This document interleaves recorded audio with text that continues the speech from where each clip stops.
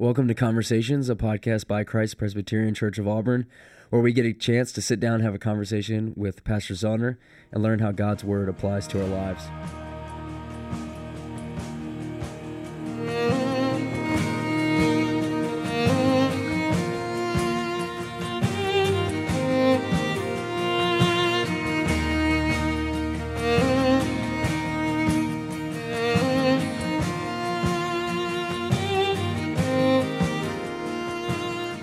Welcome back to the Conversations podcast. If you're recognizing a different voice, you're right. My name is Will Leitner. I'm the new pastoral intern here at Christ Pres. Eric, how are you doing today? I'm doing well. Thanks for having me, Will. Absolutely. So today we're going to split up this next. We're walking through the Inquirers class, which is a chance for the church to understand how what Christ Pres teaches and sort of the basic institutions of the church. And so we just spent the last episode talking about the Lord's Supper. Now we're talking about another sacrament, baptism. We tried to fit the first episode within 15 to 20 minutes, which was practically impossible. So we're going to split them up in two different parts. And today is just going to be a basic overview of baptism. So Pastor Zollner, opening question, where does all this stuff come from? Sure. That's a great question, Will. I think the church has always recognized the original church, the early church, began to recognize that there were two sacraments. And those sacraments coincided with the sacraments of the Old Testament. So in the Old Testament, the people of God celebrated the sacrament of the Passover, and then they also celebrated the sacrament of circumcision. They thought through those in that way. In the New Testament, those sacraments are converted to so that circumcision is picked up as baptism, and the Lord's Supper, says Jesus, the Passover becomes the Lord's Supper. And in that transition, there's a pretty significant component that has to take place, and that is that our Lord Jesus has to be the one who tells us what those sacraments are. It's not the church, it's not church tradition, it's not one pope sitting on his throne that makes that decision. It's actually Jesus Christ who tells us what the sacraments are. And so there's two sacraments in the New Testament. They are the Lord's Supper and baptism.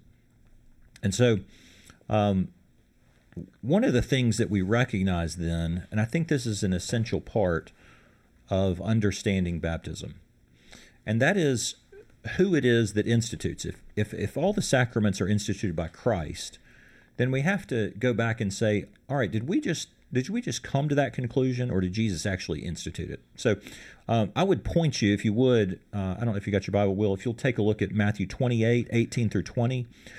Jesus has already instituted the Passover, turning it into the Lord's Supper. Now he's saying, I want to institute baptism. Would you read that section for us? And just to clarify real quick, what you're essentially saying is that this sacrament of baptism, it couldn't have been instituted by John the Baptist. Yeah, I mean, that's the point I'm getting at. And so the fact that John is practicing a baptism is actually consistent with the fact that John also knows the Old Testament. Right. And that baptism as a concept, this idea of ceremonial washings, didn't begin with John the Baptist, but we'll talk about it in a little bit. It's an age-old practice. Okay. And you'll also even see, and I'll take you in a minute just to show you some Old Testament passages that were talking about the image of water being the thing which cleanses. But even before we get to John the Baptist, John is aware that there is a series of ceremonial washings that take place in the temple worship. A lamb is to be sacrificed. The hands of the priest are washed. Somebody walks into this outer court. Their hands are washed in a basin. There is a washing of splashing. There's these various washings that take place in Old Testament ceremonial law. So I say that because, when somebody wants to say, well, John is the one who gives us baptism, and we're following John's baptism, I say, actually, John's following the Old Testament. And Jesus tells us how we can understand the Old Testament in relation to the New Testament ceremonial washing.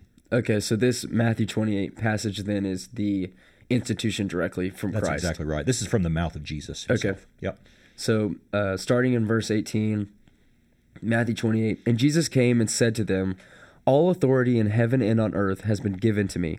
Go therefore and make disciples of all nations, baptizing them in the name of the Father, and of the Son, and of the Holy Spirit, teaching them to observe all that I've commanded you, and behold, I am with you always to the end of the age. Yeah, that we think of that as the Great Commission, and it is. Jesus sends forth his disciples into the world to do this, and he says, "Your disciples, I want you to go and make more disciples, and when you do that, I want you to baptize them," and that is to send them forth with this image of cleansing, and that is, he's basically saying, not that the water does the cleansing.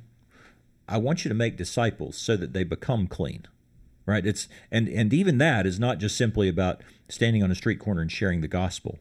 That's conversion. We're talking about making disciples, and when those disciples begin to become followers of Christ, then Jesus is saying we want to give them the sign of God's promise, the sign of washing, and it symbolizes what's already true in their lives, and that is that they are now cleansed by the blood of Jesus Christ. Right. And so you were talking about how this New Testament baptism is different from Old Testament baptism. I never knew that baptism is not baptism actually comes from the Old Testament. So maybe explain a little bit more about what that actually looked like. And was it, I think when we think in a modern context about baptism, we usually think about someone being dunked in a pool. So is this the same idea in the Old Testament? And maybe talk a little bit more about that. Well, I think you have to kind of begin with the fact that we read the scriptures with our modern sensibilities, right? So probably most of our listeners take a bath or a shower or something, maybe daily, if not every other day, something like that. But we're a really very clean culture. But in the culture in which this is instituted, people don't have access to hot showers every day and that kind of thing. So the images that God gives them are images that are intended to show that water has a cleansing effect, and everybody knows that just from natural perspective. If you get your hands dirty in the dirt, you don't pick up motor oil to wash them off. You don't pick up wine to wash them off. You go to water and you go to a stream and you just scrub the dirt off, and that image, of course, is a natural human image that God has made clear. But what He does is He says this is going to be a part of Old Testament worship, and so in that sense, I want to talk about the mode of baptism, basically just that we're talking about water. And so the Westminster Shorter Catechism says this: baptism is a sacrament wherein the washing with water in the name of the Father and the Son and the Holy Ghost does signify and seal our engrafting into Christ and partaking of the benefits of the covenant of grace and our engagement to be the Lord's. Now, I wanted to read that because it gives us a concept that the sacrament of baptism is intended to signify, in other words, it's pointing to something else, and also to seal to us something. And that is to, like a wedding ring on our finger would seal to us that covenant vow. It's actually a sign that signifies and seals, holds it to us. And it's signifying our engrafting into Christ. That's actually bigger than Old Testament imagery. Old Testament imagery in the concept of coming into the temple, and we wouldn't have time to trace all of the steps, but any simple reading of what it took to engage in the sacrificial system in the Old Testament would show you, Leviticus, Deuteronomy, other places, that the priest had to wash. The priest had to wash in order to be clean, right? Now here's the profound thing that happens. Jesus says, I am clean, and I will do the washing, right? And so suddenly, it's not just the priest who gets a bath. It is Jesus who says, I am clean, and if you are engrafted into me by faith, then I am the one. I'm actually the water. Okay. I'm the one who's going to make you clean. That makes sense. And so what would you say to someone that says that, okay, so I need to be totally submersed in water in order for this sacrament to be sort of brought about? Yeah, and I understand that. Usually I want to approach that for folks with just a pastoral perspective, and I want to ask, help me understand what you're hoping that will accomplish. And usually in those conversations, I think people feel like that's the that's the way it was done. That's the standard way it was done. But they're not making that standard assumption based on Matthew 28:18-20. They're not making it based on Jesus' institution of the sacrament. They're basing it on the concept of what they think was happening with John the Baptist. John the Baptist, who sits as the last Old Testament prophet, is actually out there in the wilderness saying, if you're going to come to the Lord, you have to come with a broken heart. A baptism of repentance, says the Scriptures, right? But the presumption is they go down into the water and they're baptized, and every American from the 1800s and beyond begins to think, well, that surely means a good dunking with a white robe on. That concept would have been foreign. Now, I'm not saying it's not possible. I'm just saying you at least have to skip over Jesus to get back to John the Baptist to come to that conclusion. And then, likewise, I think you mentioned earlier that R.C. Sproul points out that there is the same word, baptizo, that's used in the Old Testament when it's translated into Greek. And you can't, in that context, he speaks about the dove that's being baptizoed in its own blood in the basin of the Old Testament. And that imagery can't possibly mean submersion. A dove doesn't have enough blood to be submerged into it. And then likewise, also over the Old Testament, there's tons of images of sprinkling, and I will sprinkle you with hyssop and you will be clean. Here's what I would say to that person. I really just want to make sure that they do not think that the water is the thing that does the cleansing. And the heart of it is, Jesus is the one who does the cleansing, and the volume of water isn't the factor. Otherwise, to be blunt, I got enough sin on me that I need to be submerged in the ocean and dunked to the very bottom. And yet, we recognize that the volume of water isn't what signifies it. Then you have to ask the question, who's making a promise here? Is it me or is it God? Right. And then if it's God, then does the volume of water make the cleansing efficacious? Does it make it have power? Or could it possibly be that God's saying, I'm the one doing the cleansing? The water is simply a sign and a seal. Okay. To signify it. So you're saying whether it's sprinkling or washing, what's really important here is that this sacrament is a sign of being engrafted into God's people through Christ. Yeah, that's exactly right. And so for adult believers, that's what we'd call believer's baptism, and we'll talk about next time what that means to be engrafted into Christ's family as an infant and what that might entail. But I think the things we've covered so far, we've talked about the institution. Jesus is the one who instituted it. We've talked about the mode. That's water.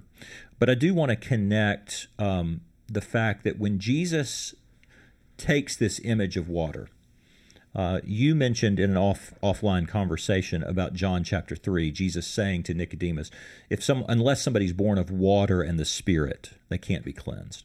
Which is Jesus speaking metaphorically to say, I've got to be the one that does the cleansing, and the Holy Spirit's going to be the one that makes that happen. But I wanted to read a passage from Ezekiel chapter 36, verse 25. This particular passage is it's one of the places where God promises to give His Holy Spirit to His people. And He says in 36:25, I will sprinkle clean water on you, and you shall be clean. From all your uncleanness and from all your idols I will cleanse you. And then He goes on in verse 26, and I'll give you a new heart and a new spirit I will put within you. That's an Old Testament image of sprinkling with water, which tells us that, number one, that's an Old Testament image. Water is the mode. But also this picture that sprinkling would be enough to cleanse me? Absolutely. And the reason it would be enough is because God is the one who does it, right? And God is the one who's telling us whether we're clean, not you and I. And I've had friends tell me experientially they like the concept of being submerged. Well, that's a different conversation entirely, right? That then takes the sacrament and says it's really about how I feel about the sacrament, as opposed to what God is signifying there. Isaiah 44, verse 3 does the same thing. In Isaiah chapter 44, there's another Old Testament image of water being a cleansing instrument to bring about God's goal of accomplishing the cleansing of his people. Isaiah 44, verse 3. Apologize for the time it's taking me to get there. There the Lord is actually making a prophecy about his own Son, the Lord Christ. But he says, "For I will pour water on the thirsty land and streams on the dry ground. I will pour my Spirit upon your offspring and my blessing to your descendants." This image, again, of this concept that water signifies the cleansing that God will do, signifies the life-giving power that God will bring forth to that land which is thirsty. This is not a promise to plant a new stream in the desert. It's actually a promise to pour life-giving water from the Lord Jesus Christ. And so, which is why Jesus connects himself to water in the New Testament. Right. I was also thinking of Hebrews chapter 10. Mm-hmm. Yep. Verse 22, "Let us draw near with a true heart and full assurance of faith, with our hearts sprinkled clean from an evil conscience, and our bodies washed with pure water." Yeah, and so that's a great example, because in Hebrews 10, he's actually picking up, the whole book is to people who are very studied in the Old Testament, and he picks up that image of, because we've been sprinkled clean through the washing by the blood of Jesus Christ, therefore we can engage and move in towards the Father with a pure heart. But that's the writer to the Hebrews picking up on all of that Old Testament imagery of God being the one who's going to do it, right? So anyway, because of that, we got this concept of the water is a concept that just runs throughout the Bible, and it's really helpful. One other thing I'd say, Will, and this is a matter of practice that the early church had to become confronted with. If this is going to require submersion in the most arid parts of the whole world, where rivers don't run, there wasn't always going to be a way for people to run down to the Jordan River and get submerged. So the early church wasn't practicing something that was going to be an impossibility in deserts or an impossibility in some parts of the world. The only issue was not, I got to get submerged. The only issue was God's making a promise. And that promise is not contained in the volume, and it's not contained in whether I get fully under the water. It's contained in God making the promise, and here's the washing symbolizing it. And of course, that goes to the point that this sacrament is not essential for salvation. That's right. Because people are going to be in certain areas of the world that don't have a lot of access to water, and so I guess Right. like you were saying, the volume of the water is not important. What's important is the sign that it's making that you're sealed by the purifying work of Christ. Yeah, no, that's exactly right. That kind of goes to the significance of what this sacrament really is. It is, in that sense, it signifies salvation. But baptism is not in itself salvation. So our Roman Catholic friends would say that when you baptize an infant, you're washing away original sin. And then the child begins after that washing in a neutral state towards God. Nowhere in the Scripture do you get that sense. The water doesn't have the power in its H2O form just simply to wash away either original sin or actual sin. The water signifies salvation, which is done by the Lord's grace. Right. Yeah.